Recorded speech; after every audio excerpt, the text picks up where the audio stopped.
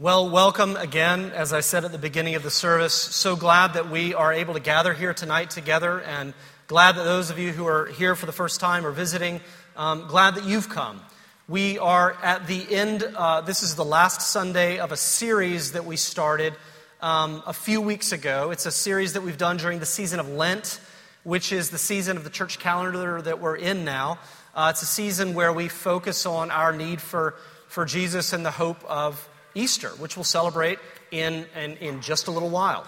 But here we are in this kind of last night of this series, and it's a series that we've called Habits of Holiness. And we've been considering the idea that the Christian faith is not merely something that is meant to remain intellectual. It's not just a series of things that we assent to intellectually. That it's a reality, a way of being, a way of living that needs to be worked into our lives, worked into the warp and woof of our daily lives. It needs to be sort of ground into us. It needs to be the marinade that we steep in. It needs to be something that is lived out again and again and again.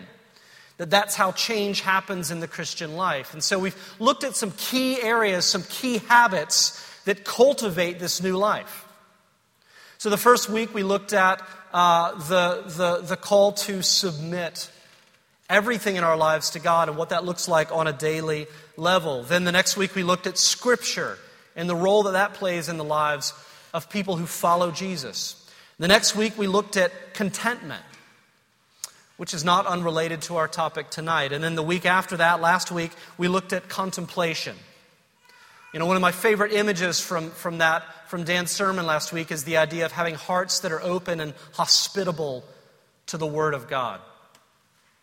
And then tonight, all of this sort of culminates in our final topic, which is the concept of gratitude, of thankfulness. 1 Thessalonians 5, 16 through 18, Paul is actually listing distinguishing marks of Christians. This is a place near the end of his letter where he's saying, these are the things, these are the qualities that should set you apart, that make Christians unique in the world. And he lists three of them, and the third is gratitude. Now, what's interesting about that, if you think about that, is it sort of raises the question, how could gratitude be unique to Christians? I mean, why is that something that Christians have the right to claim as theirs?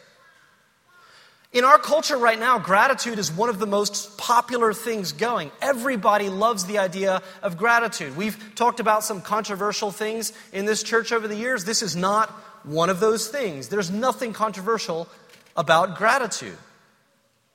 And the answer is, when Christians talk about gratitude, we're talking about something unique. It's actually something that is vastly different from what most people think of when they think of being thankful or cultivating gratitude, because it's rooted in our understanding of who God is and what He's done in the world and what He's done in our lives. And it's inseparably linked to that, like a tree to its roots. So tonight we're going to compare Christian gratitude, what Paul talks about, what the Bible talks about in the Old and New Testament. We're going to compare that concept of gratitude with the sort of more prevalent common cultural understanding of gratitude, which we'll call #gratitude. So, and I'm not being snarky, it's just better than saying the common cultural understanding of gratitude in our environment. So Christian gratitude versus #gratitude. And what we're going to see is this. We're going to see that Christian gratitude is unique for three reasons. It's unique because of the object of our gratitude. That makes it unique. It's unique because of the circumstances of our gratitude, the circumstances in which we give thanks. And then lastly, it's unique because of the reason that we are thankful to begin with. So let's pray, ask God to help us, and then we'll get started. Our Father, we thank you for all of this. As we were gathered praying, some of us before the service, we were recognizing that this service is in many ways a symphony of gifts that you've given us. Gifts that you've given each person to serve or to sing or to set up or to clean or to greet or to all of the various ways. And also your word says that each man, woman, and child here is himself or herself a gift. And we recognize that at the center of all of these gifts is the gift of your Son. And we pray that tonight our understanding and our joy in who He is would be magnified. That He would increase, that we might decrease. And we pray this in your Son's holy name. Amen. So the first thing we're going to talk about is the object of Christian gratitude. As I said a moment ago, gratitude has become deeply embedded. I mean, that's an understatement. It's become deeply embedded in the bourgeois spirituality of late modern America. Virtually any episode of Oprah, any self-help book, any corner yoga class, you will emerge having been encouraged to cultivate an attitude of gratitude. If you look at mainstream publications like Time, the New York Times, Scientific American, they are regularly putting out articles that extol the virtues and the benefits of gratitude in your life. There was actually an NPR special that aired it was around Thanksgiving last year, and it was hosted by Susan Sarandon, and it was a 1-hour special on all of the benefits of gratitude. Maybe you caught this. There are foundations like the John Templeton Foundation who give millions of dollars to gratitude research. People like Robert Emmons, who studies what is called the science of gratitude. Right? So it turns out that gratitude not only makes us feel happier, but it can also boost our immune system and lower our blood pressure. So gratitude has a lot of benefits. It's a good thing. We should be thankful for thankfulness. But here's the thing. There's something in all of this that I think that we need to pay attention to. You may have caught the article. It came out in December. It not surprisingly generated a bit of controversial backlash. But it was written by Barbara Ehrenreich. And she wrote an opinion piece in the New York Times in December, and the title is this: The Selfish Side of Gratitude. Interesting. Here's a quote. She says, "It's good to express our thanks, of course, to those who deserve recognition." And then she sort of says, but let's admit it. This gratitude is really about you and how you can feel better. So she's noting that most of the focus with what we're calling #gratitude is on the one giving thanks. So all the benefits that come when we generate feelings of thankfulness. So here's the point that she makes. She says, so it's possible to achieve the recommended levels of gratitude without actually interacting with another human being, without actually interacting with anyone outside yourself. She says all you have to do is to generate within yourself the good feelings associated with gratitude and then bask in its warm, comforting glow. If there's any loving involved in this, it is self-love. And the current hoopla around gratitude is a celebration of onanism. You can look that one up later. Gratitude with no giver in mind. Thankfulness with no gift giver in mind. Gratitude simply for the sake of gratitude is really just a form of self-gratification, she's saying. And it really only enhances our narcissistic tendencies. It's a form of self-help. So by contrast, Paul calls us to a kind of gratitude that has a very specific object outside of ourselves, and that object is God. Now, why would he say that? Well, places like James 1:17 tell us. It says in James 1:17, every good gift and every perfect gift is from above, coming down from the Father. So this is something that Paul, that James, that the apostles understood, that every good gift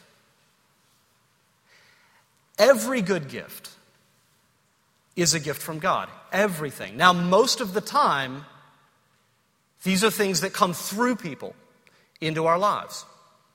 But what they recognize is that that gift is ultimately something that has come from God. And so the natural response should be to recognize that all of our gratitude should be aimed not only at the people in our lives. I'm not saying don't say thank you. But what I'm saying is the thank you doesn't stop there. We recognize that all of our gratitude is ultimately aimed at the giver, capital G, God himself. Now, as I'm getting into this, I recognize that it might be tempting to hear me nagging you like your mom. You know, your God is like your grandmother who sent you a sweater and it's July and your mom is like, you got to write that thank you note. You haven't done that yet. You know, you need to say thank you to God, right? He's done all these nice things for you. But we need to understand that it goes a lot deeper than that, that it's not only important that we recognize that God is the giver because it's simply a good thing, but rather there's a deep spiritual reality at work here. You know, Romans 1:21, when I was just doing a search of all the ways that thankfulness and gratitude show up in Scripture, I was really struck again by what Paul says in Romans 1:21. He's diagnosing the human condition, and listen to what he says. He says, for although they knew God, these are people in the fallen world. People like us apart from Jesus. He says, for although they knew God, they did not honor him as God or give thanks to him. But they became futile in their thinking, and their foolish hearts were darkened. So look at this diagnosis from Paul. He's saying when we stop giving thanks to God, and when we stop honoring God, in other words, as the ultimate giver, and the broader context, this is a place where Paul is talking about how we have exchanged the glory of God for the glory of the things that God has made. So when we cut God off and when we cease to acknowledge that there is a giver, and when we cease giving thanks to that giver, recognizing that he's the ultimate source of all of the gifts in our lives, our thinking becomes futile and our hearts darkened. And is this not exactly what we see in Genesis 3 at the fall of humankind? Is this not exactly what happens? You know, the fall was motivated not only by pride, but by ingratitude. Ingratitude. I mean, God gives human beings the whole world, except for one tree. You can have all of it. It's all yours. You can multiply and expand and fill it and oversee it in my name. You can rule in my stead. It's all yours. And what do human beings say? Well, what about that tree? You know? Is that not human nature? That's my 2-year-old every single day. Well, I guess he's 3 now. Still acting like a 2-year-old, though. Every single day. This is why we dismiss the kids, so I can rip on them when they're downstairs. And if I'm honest, it's me almost every single day. It's human nature. Focusing on what we don't have, focusing on what we're not given, rather than what has been given to us, that's futile thinking, and it's a darkened heart at work. So cultivating a habitual gratitude to God as the ultimate giver continually reorients our hearts out of ourselves and toward God. And if you're anything like me, we need that all the time, again and again and again. It's a habit of holiness. It reminds us that everything we have comes from him and that we're therefore dependent on him for everything. And interestingly enough, the more we cultivate gratitude for the ultimate giver, the more you will find that we become generous and thankful to the people in our lives. The one encourages the other. It's interesting. Peter Leithart, a Bible scholar, wrote a book on gratitude and the history of gratitude, particularly in the context of Greece and Rome, when Christianity really emerged. And he says that in ancient Greece and Rome, they considered gift-giving and gratitude to be circular. So the proper response to a gift received was to return a gift or favor. So you see how that could quickly go awry. I do something for you and then you owe me.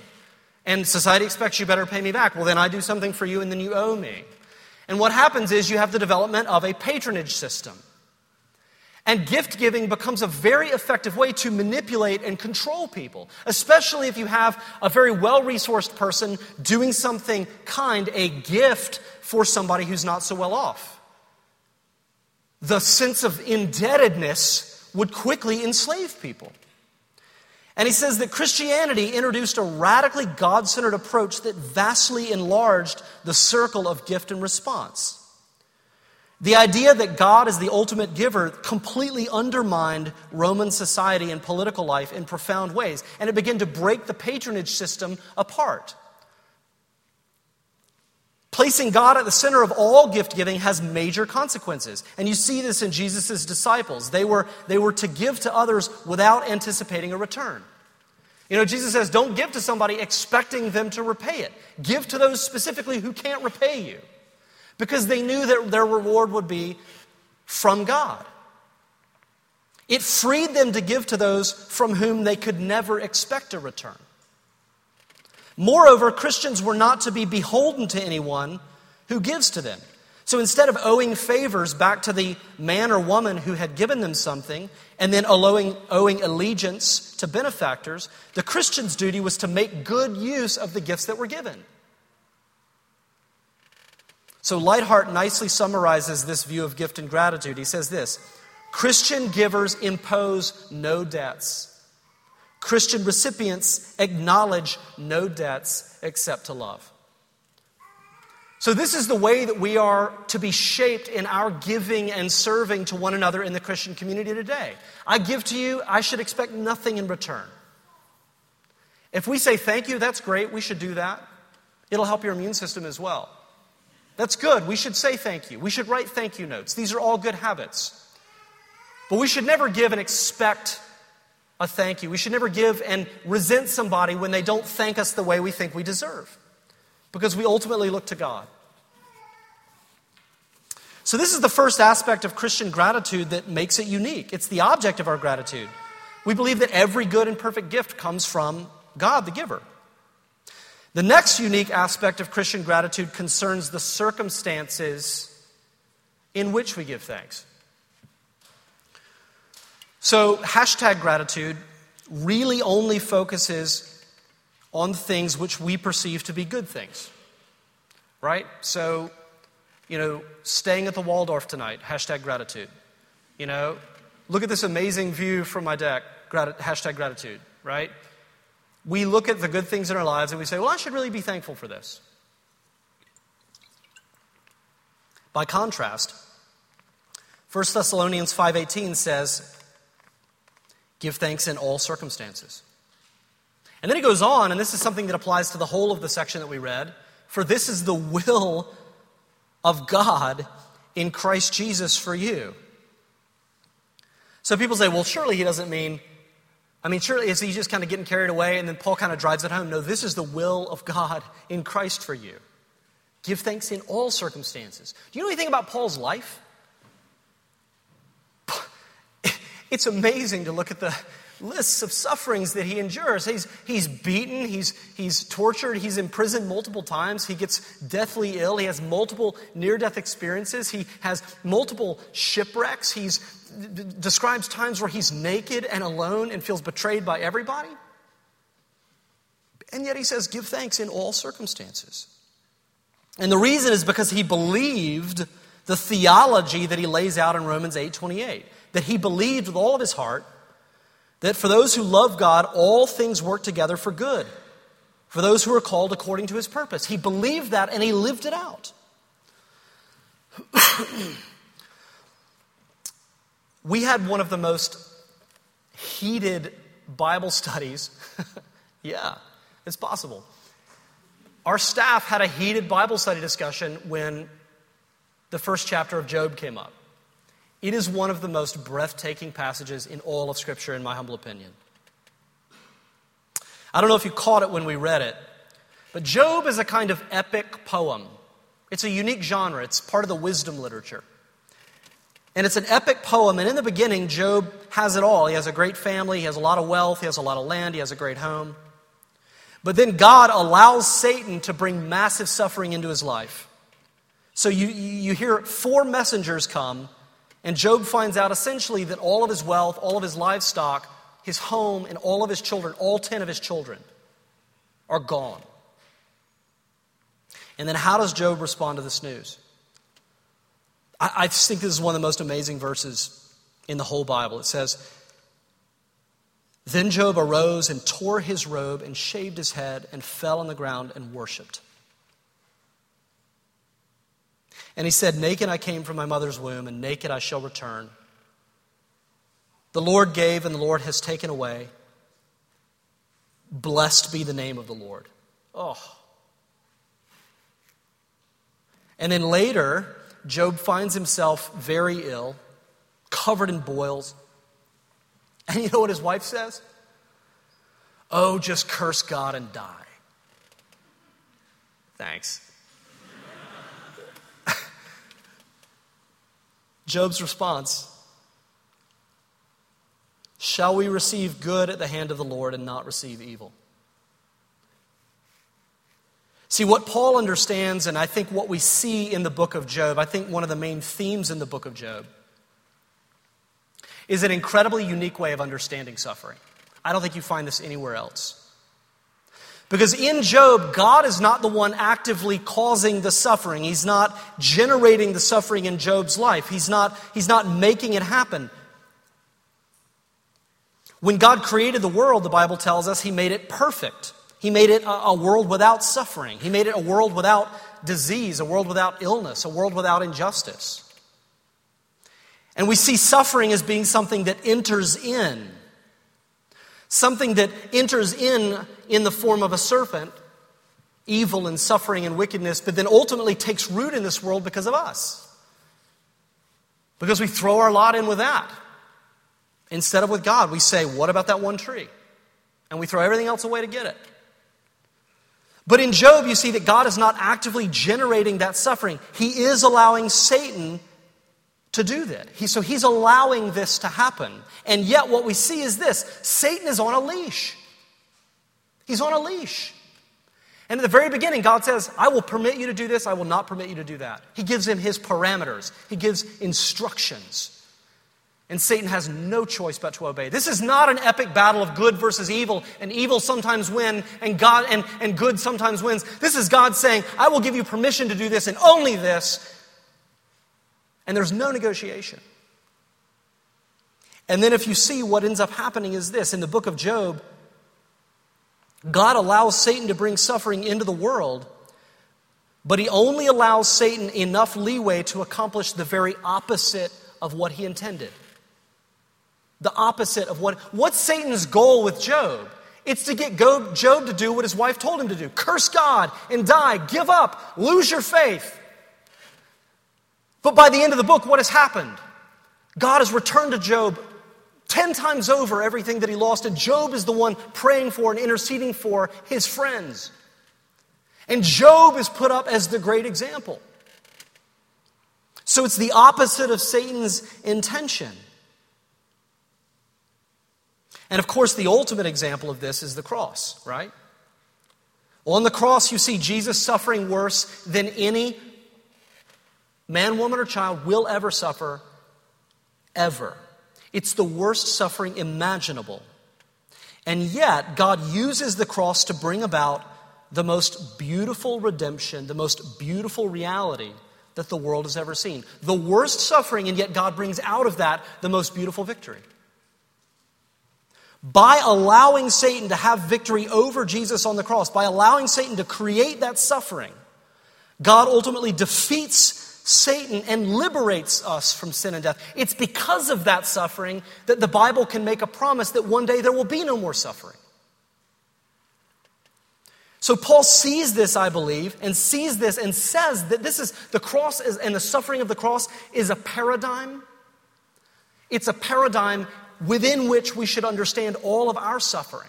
He's saying, do you want to know the shape of suffering ultimately? It's the cross. And so Paul looks at this, and he looks at the reality that he's imprisoned and beaten and rejected, that he's mocked and ridiculed, and he looks at all of this suffering. And he says, if God could take the unimaginable suffering of Jesus and bring out of that a thing of such beauty as the redemption of the world, then surely He can take my suffering and ultimately bring something beautiful out. He doesn't understand it. Anybody who tries to explain it to you, don't trust them. They're probably selling a book. It doesn't make sense. It won't make sense until Jesus comes again. But there is that place in the book of Revelation at the very end when all things have been restored where it says Jesus will wipe away every tear. And I've always thought when I read that that's more than just a poetic image, that I believe that that's a place where God is promising a kind of reckoning, where there will come a time when every tear will make sense, that every tear will somehow fit, that we'll be able to look at the suffering in our lives and in the lives of everybody that we care about in the lives of the world, and we'll be able to say about it what we can now say about the cross. And I don't know how it's going to all play out. And I don't know how it's going to play out in your life. I don't know how it's going to play out in my life. But even though we don't know next week or next month or next year, we know the end of the story. Every tear gets wiped away. There's a reckoning. And at some point we'll understand that our suffering, as hard as it might have been, it was not meaningless and it was not wasted. So Christian gratitude is unique in that we give thanks to God as the giver, and it's unique in the sense that we give thanks in all circumstances, not only the good times, but the hard times. Unless you believe in the cross and understand the kind of redemption that comes through it, I don't know that you can give thanks in all circumstances. If you don't believe in the cross like that, do you know what it becomes? It becomes what Melissa on our team called Band-Aid thankfulness. A Band-Aid, the person who says, oh, you think you have it bad, everybody else has it so much worse than you should be thankful for what you have. That's a Band-Aid. That's emotionally dishonest. That's not what we're talking about here. We're saying the cross was horrible, and yet God made it beautiful. The suffering in your life is horrible. Never diminish that. And yet, at some point, God will do something beautiful. Maybe He already is. So the third and final thing that makes Christian gratitude unique is the reason for the gratitude that we have. Why are we thankful? What's the source of it? That article I mentioned at the beginning of the service, Barbara Ehrenreich's article, she makes another interesting point. She links our current cultural obsession with gratitude to the power of positive thinking movement that sort of took hold over the last several decades in our culture. You know what I'm talking about? So one of the more sort of far out, ridiculous examples is that book called The Secret. Do you remember The Secret? Anybody sort of have the misfortune of coming across this? Well, anyway, it basically says if you want that nice car or that expensive house or that nice necklace, then you need to visualize it and you need to send the positive vibes out into the universe, and that the universe will then return to you those things. And they say, this is the secret across the ages, and now we're going to let you in on the secret, I can't even say it with a straight face. It's so ridiculous. But this really takes hold. And, there are Christian versions of this. There are tons of churches and tons of pastors that make a lot of money and sell a lot of books talking about the power of visualizing that house, visualizing and having enough faith and praying enough or praying in a certain way and just seeing what God does. And see if God doesn't give you that thing.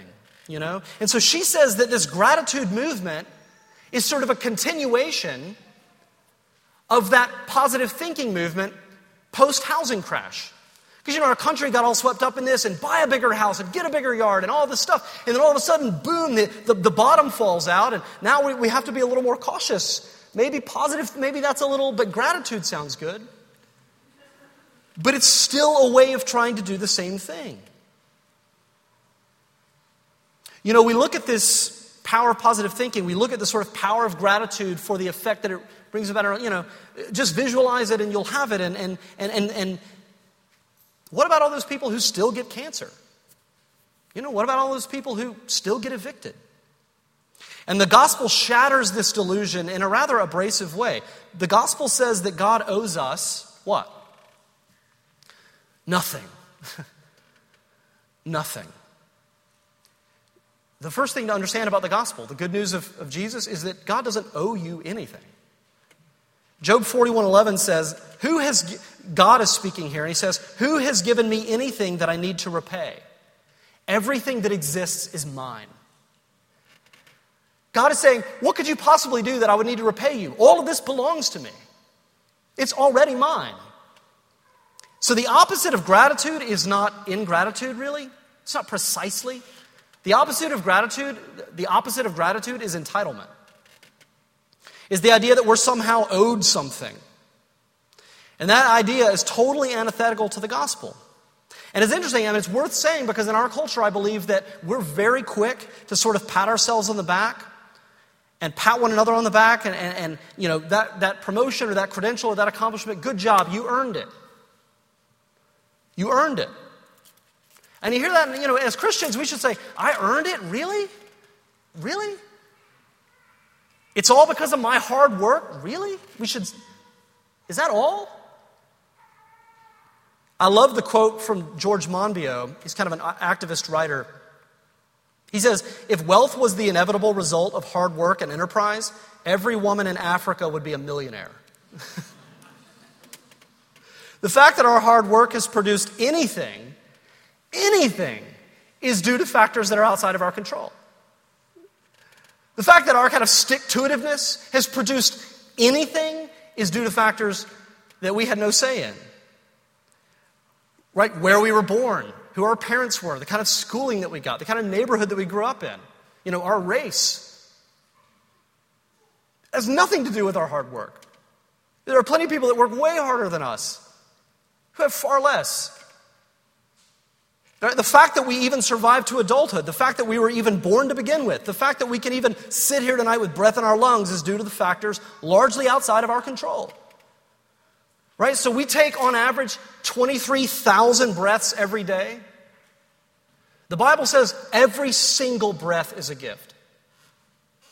So right there, if you're making your list, like Ann Voskamp, 1,000 gifts, you have 23,000 to get you started. Everything is a gift. And so that means that we live solely by the mercy of God. Solely by the mercy of God. We have rights in our country. We have human rights. And as Christians, we believe that those rights are rooted in God and His creation of us. And so as Christians, we should fight for the rights of others, particularly for those who don't have a voice of their own. That's part of what being a Christian in the world is. But before God, we have no rights. You have rights in this country, you have no rights before God. So the reason for our gratitude, it's simple. You read it in places like Ephesians 1, verse 3. Blessed be the God and Father of our Lord Jesus Christ, who has blessed us in Christ with every spiritual blessing in the heavenly places, even as He chose us in Him before the foundation of the world. Why do we give thanks? What's the reason? Because at some point before you existed, God decided that He was going to bless you. And that is the only reason that you're here. It's the only reason that we're here. So the gospel is this: God owes us nothing, and yet He's given us everything. That's the reason that we give thanks. He owes us nothing, and yet He's given us everything. So I pray that we would be people who cultivate gratitude. This is not something that we can hear tonight and say, okay, now I'm going to be thankful, done, on to the next thing. It's a habit of holiness. It's something that needs to be cultivated again and again and again and again and again in our lives. There are lots of great ways of doing this. I mentioned Ann Voskamp. She wrote a book, 1,000 Gifts. Virtually every woman in the Western Hemisphere has read it. If you've not, it's good. It's worth a read, but essentially it lays out her experience of moving to a place of greater awareness of the gifts of God by writing a list of 1,000 things. And it really shifts her perspective. But I would say this: one of the best ways to begin cultivating a sense of gratitude is through the meal that we're about to share here. In a little while, we're going to come together and we're going to share a meal that we call the Eucharist. And what does Eucharist mean? It simply means thanksgiving. There's a debate over how do you approach the table at the Eucharist? Like, how do we come to it? What should our posture be? Should we be penitent and reflective of our sin? Should we come sort of with our heads sort of lowered in a posture of sort of humble hope for mercy? Or should it be celebratory? Should it be more like a party, like a festival? And people debate, what's the proper tone? I would say both. I would say both in equal measure. Because here's the thing. You know what gratitude is? It's not just something that you think. It's not just something that you feel. Sometimes you have to give thanks in order to feel thankful. Here's what gratitude is. Gratitude is what comes out of our hearts when the truth of who we are collides with the truth of what God has given us in Jesus. When the truth of who we are collides with the truth of what God has given us in Jesus, the ultimate gift, what comes out is gratitude.